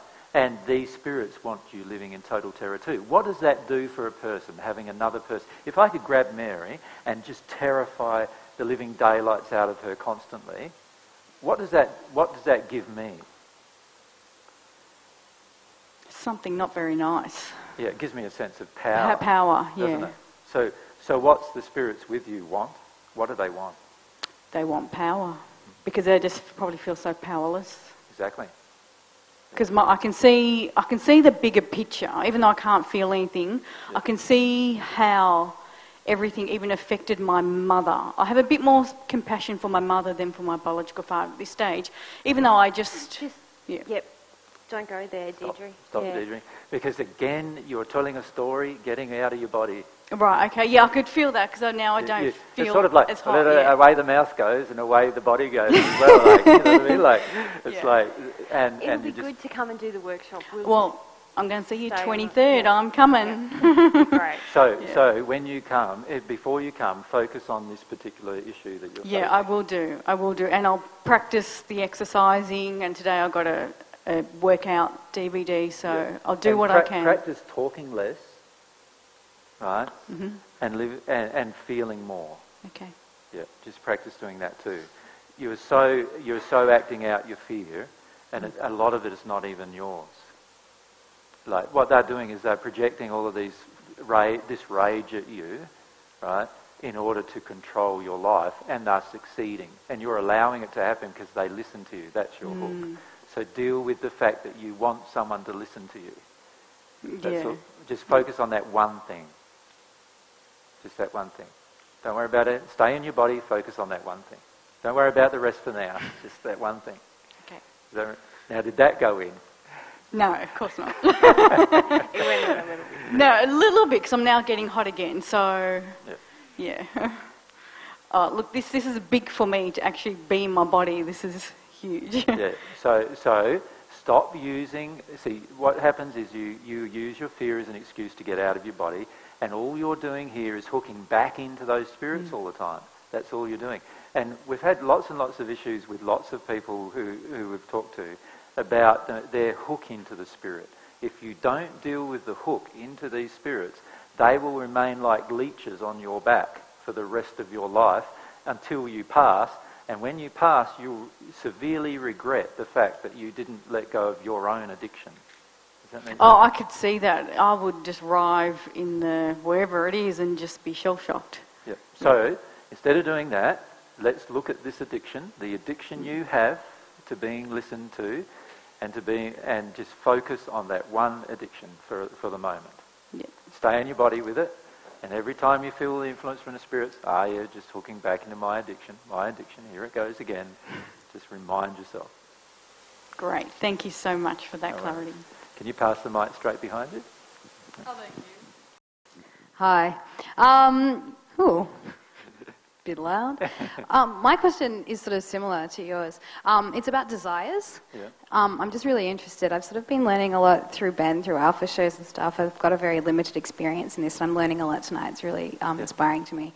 But my question is that, it's a bit personal, I have maybe issues with the truth, and I have a problem with admitting a truth to myself, and that is about my desire.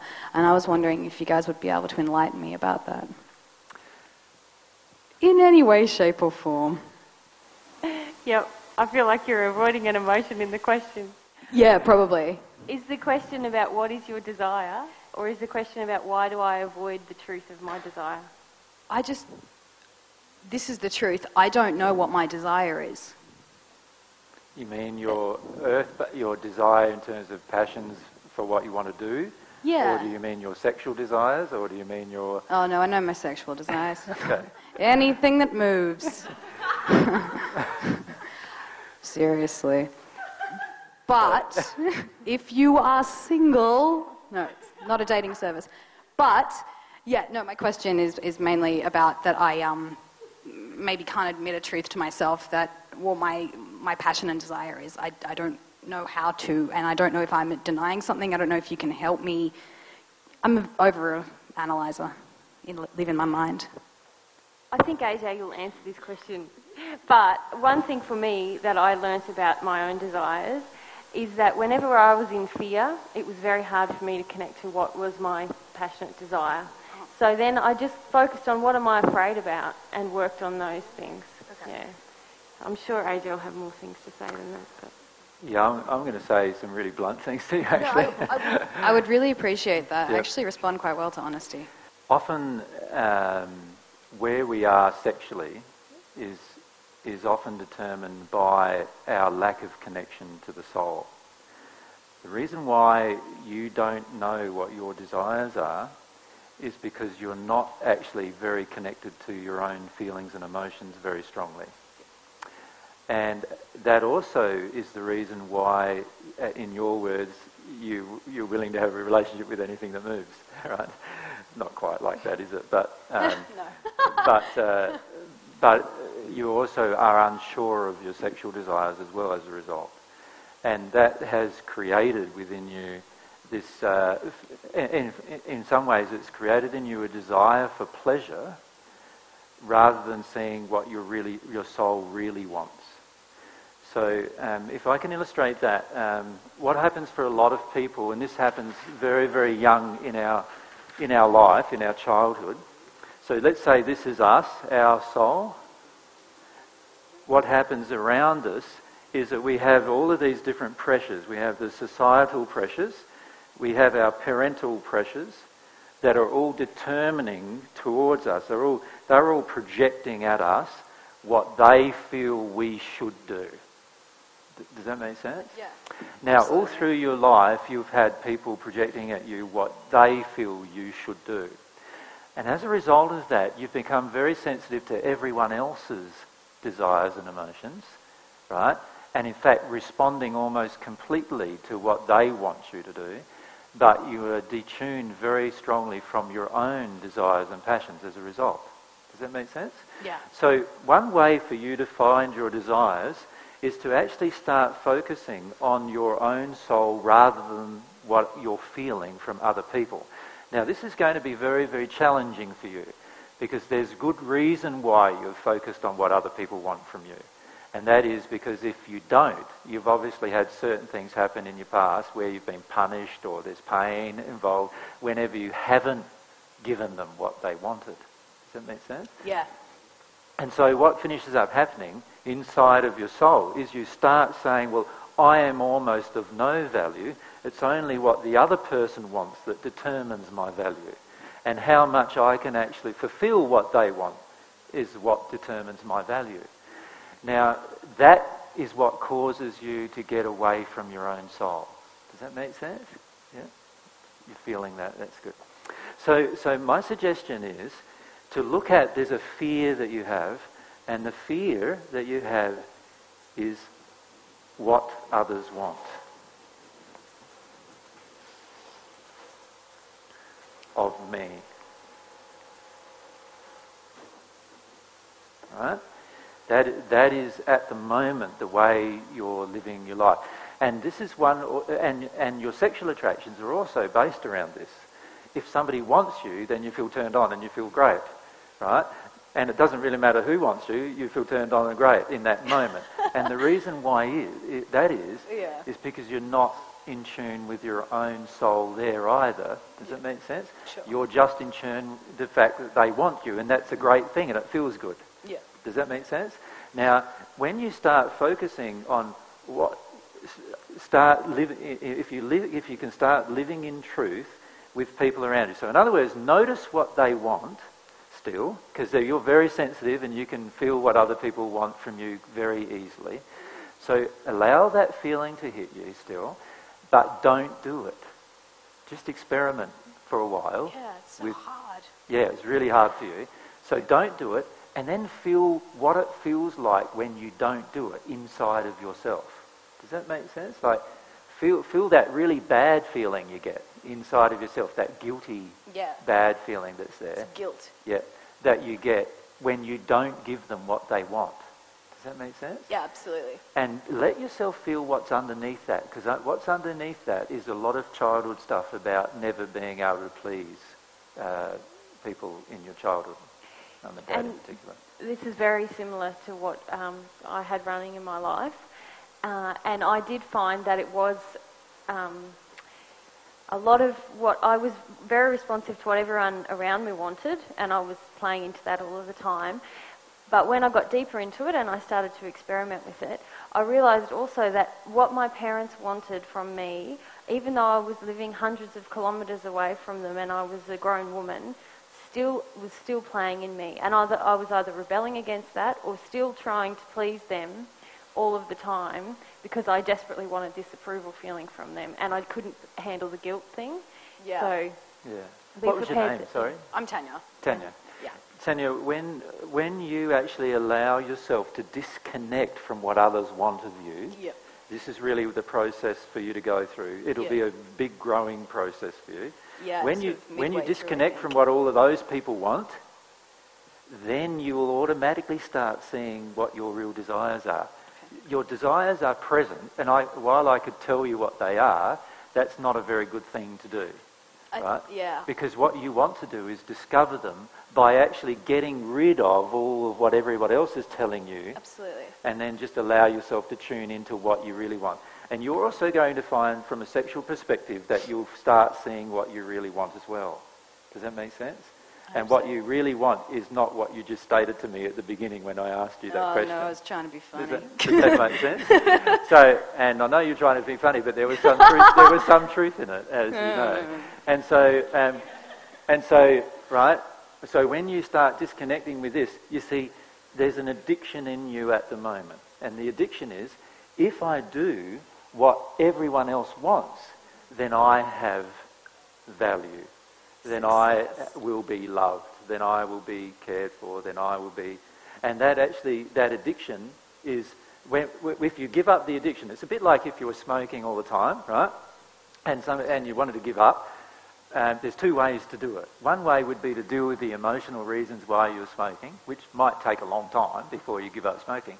The other way would be just to give up smoking cold turkey and allow the emotions come up. You know, firstly the anger and the frustration, and then all the other emotions that come up as a result of giving up. So this is what my suggestion is to you, is to, every single moment, people, you're so hooked into everyone in terms of emotions that you are a very sensitive girl. You are a very sensitive person. And you can feel very sensitively everyone else's wants of you, right? And it gives you no space to be you, right? You're just so much involved in pleasing everyone else. So what I'm saying to you is, for a moment, still notice all of their stuff, still do that, but don't do what the addiction demands. Just don't do it. So, and just sit there, like, sit there like this, with hands on there, you just, I'm tired, and feel the emotion inside of you, that guilt emotion, which is driving you to go and do what they want. Just let yourself experience that emotion. And half the time you're doing what other people want without even realising that you're doing that. Yeah. You're automatically in the interaction without even thinking, do I want this? Do they want that? You're just doing it. You are so sensitive to what they want that you are often automatically doing it before you even realise that you're actually just doing what they want. That's how sensitive you are to what they want. Which is ironic because I get called selfish. Yeah, that's right. Yeah. And there are some rebellious emotions in you, right? Regarding, rebelling against the status quo and that kind of thing in order to get away from this, what others want of me. But in the end, it's very, very hard for you at the moment to actually feel what you desire, truly desire inside of you. And I feel partly too that what you truly desire inside of you, you have a tendency to judge quite strongly as well, because others around you judge it. So you're even hooked into their judgment of what you desire. Yeah. I feel like I can read. I'm really intuitive, and I sort of read, even if I like negative stuff. If I want to feel it similar, then I'll feel it. Yeah. Like, everyone hates me. Everyone's thinking this. I know they're thinking that. Yeah. I can just I can convince myself of basically anything. Yeah. So there in that place, be very, very careful. So you know that Absolutely, this is a place that's in me where obviously you've had some pretty harsh projections when you were growing up to get into this space where you're so connected with other people that you don't even really know what you want. And as a result, you're just feeding them, and this is your addiction. To feed them, you get something. What do you get? Well, you get this guilt that doesn't come up anymore. When, if you stop, the guilt would come up again. And it's the guilt feeling you're avoiding. And underneath the guilt feeling is quite a lot of grief that you're never going to please anyone. Yeah, thank you. That's really awesome and honest, and I needed to hear that. I'm going to go cry, and I'll be back. Good on you, Tanya. Okay. You don't ask a question. You don't have to if you don't want to. I guess I'm similar to Tanya. I've only been introduced to a lot of this recently through Ben. Yeah. And I find I'm struggling a lot with feelings of being overwhelmed by looking into my past and things that I would obviously need to process. And I think there's a lot of fear about that, but also just feeling a lot of, fear of where to start and getting started and that sort of thing, and the best way and how to. Well, I think Ben's given you plenty of advice, but can I just maybe say something? One of the biggest issues we have as males generally is to admit to our fears. Like, it's very easy for us to say, I have fear, but it's very, very hard for us to then go and list them all. Do you understand what I'm saying? Yeah. To actually admit that I have this particular fear. So, for example, like one of my fears might be, for example, I'm afraid that if I love Mary with my whole heart, that she'll just abandon me for somebody else. So I'm afraid of that. So that's my fear. So I write that down. You know, I'm afraid of spiders. I write that down. You know, I write down every individual fear instead of actually using this whole general thing of, I have fear. Because the problem with using generalities like that is it helps us avoid the specifics. And it also gets us out of the emotion. It doesn't help us tune into the emotion. So most people who I've talked to, you will hear that I've asked them to write down an anger list of all the things that make them angry. And all the things that make them angry are also all of the things that trigger some fear in some way. And then I get them to write down a list of all the things that they are actually afraid of. Now, the beauty of doing that is that when we specify our fears, and when I did this, I think I had 35 pages of them, right? So I had quite a lot of fears, right? So I wrote them all down like that. And when you specify your fears, what happens is that there's a switch that happens inside of yourself, that you now have acknowledged what you're afraid of. So up until that point, it's just been all general. You know, you haven't really acknowledged any of these individual fears. But now what you've done by writing them all down is you've put in black and white, this is what I feel I am afraid of. And the beauty of doing that is that in that moment, there's just this switch that happens inside of you of allowing yourself to be afraid of those particular things. You see, a lot of our life we're spending trying to get away from what we're afraid of. So if you can just do that one thing, and then I don't know if you believe in God yet or not, or what your belief systems are, but what I find myself the most beneficial thing to do is I talk to God about the first fear in the list. What I do is next to the fears I write the priorities. Which one's the biggest one that I seem to have at the moment? Yeah. And then what I do is I talk about that with other people. I'm afraid of this. Have you ever become afraid of this? What have you done to get over that fear? And what I've found with every fear is that you have to accept the truth at some point. Now that's not accepting it here, that's sort of accepting it in the feelings. Like it needs to be a feeling acceptance of the truth. So, for example, with the fear that I had that Mary's going to leave me at some time, like she's going to run away with someone else. That's the fear I've got, let's say.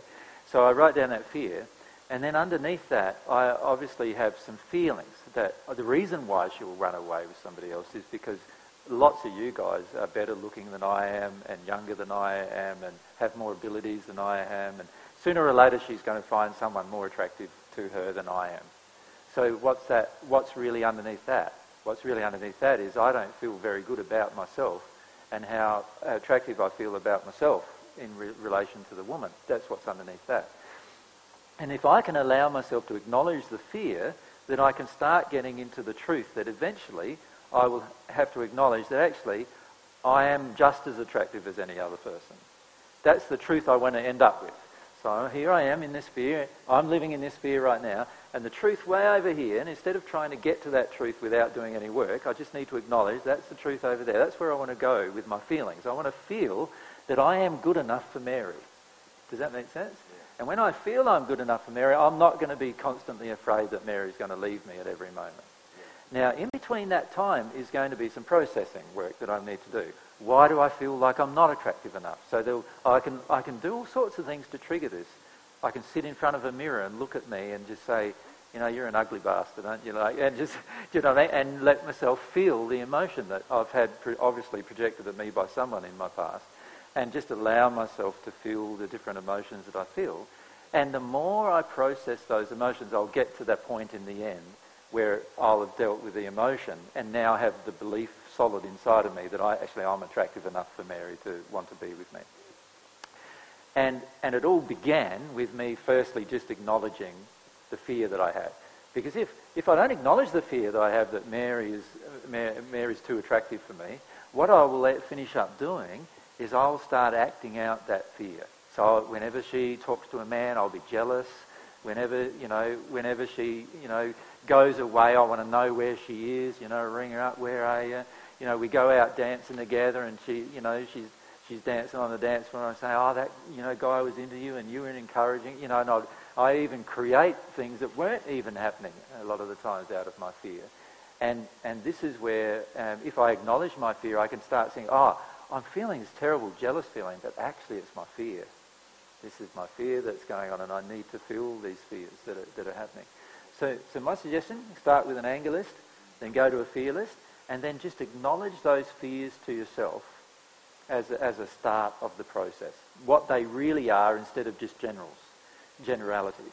Yeah. And then allow yourself to choose one of those fears and ask yourself what the emotion is underneath that fear.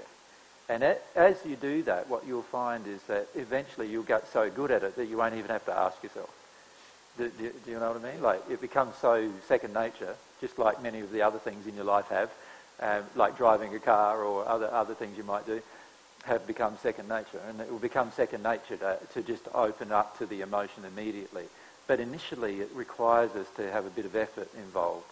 And so that's what I'd recommend to you. And obviously Ben said many things to you which he's applying, which you'll be able to follow as well. But just that one thing, I think, will help you a lot. Yeah. Thank you.